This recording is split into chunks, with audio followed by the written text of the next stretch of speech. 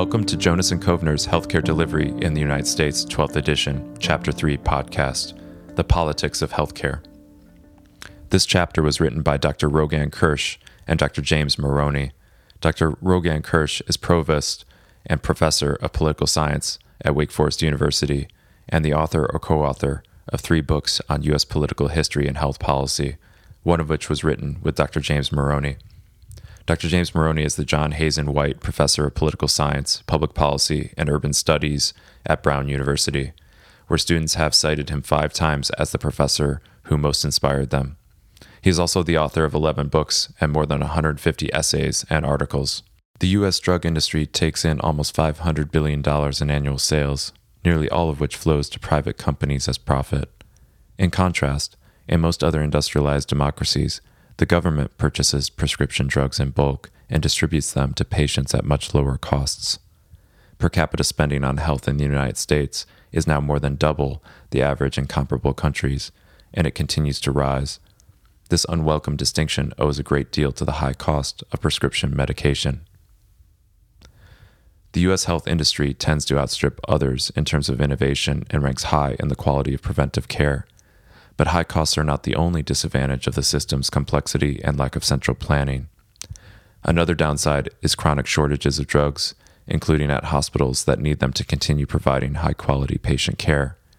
For instance, NPR reports that it is difficult for some providers to maintain sufficient supplies of necessities like IV bags, injectable folic acid for the treatment of anemia, and the local anesthetic lidocaine.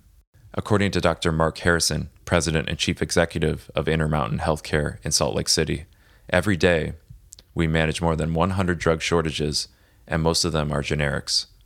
The impact on patient care in terms of trying to find alternatives and scurrying around and trying to find necessary drugs is both time-consuming and disconcerting. To help solve this problem, Intermountain has joined several other major hospitals to form an independent, nonprofit generic drug company called Civica Rx. The goal is to supply 14 essential generic drugs that meet 2 criteria. They are in short supply, and their prices have recently shot up.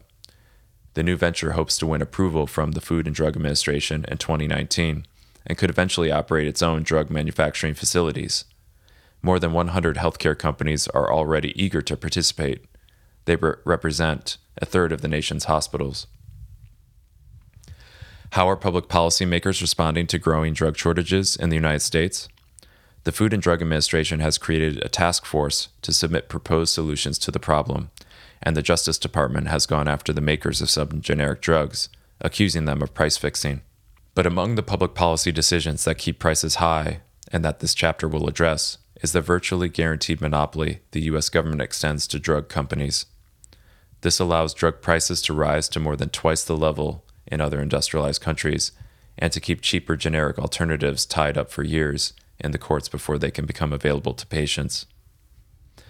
Another factor contributing to the high cost of drugs is that Congress has many times affirmed that the Center for Medicare and Medicaid Services cannot make bulk purchases of drugs. The ability to buy in bulk would give this government agency important negotiating power over drug manufacturers to lower prices. This chapter's goal is to clarify the roles of policymaking and politics in the U.S. health system, which is one of the most complicated of all industrialized countries.